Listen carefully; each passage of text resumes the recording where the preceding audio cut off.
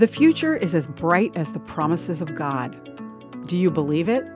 I'm Bonnie Sala with Reset.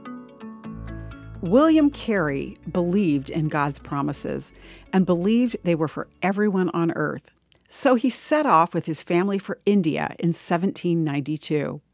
But if you knew him in his early years in India, in dire poverty and sickness, dealing with the loss of his 5-year-old son and a wife who became violently mentally ill, you might ask yourself how he could ever think of the future as bright. This is indeed the valley of the shadow of death to me, Carey wrote, but I rejoice that I am here notwithstanding, and God is here. I have God, and his word is sure. William Carey believed it when he read this.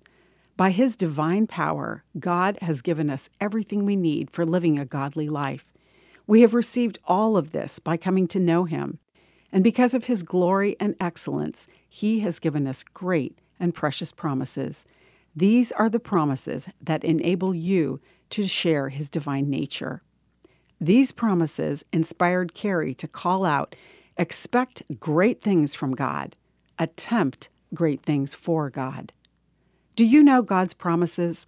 For a start, God promises to free you from the consequence of your sin, to be with you, to strengthen you, to take care of your needs, and to answer your prayer.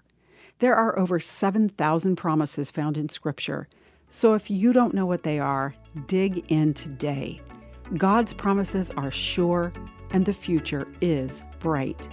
I'm Bonnie Sala with Reset. To hear this again, read or share this, or to find more resources like this, visit guidelines.org.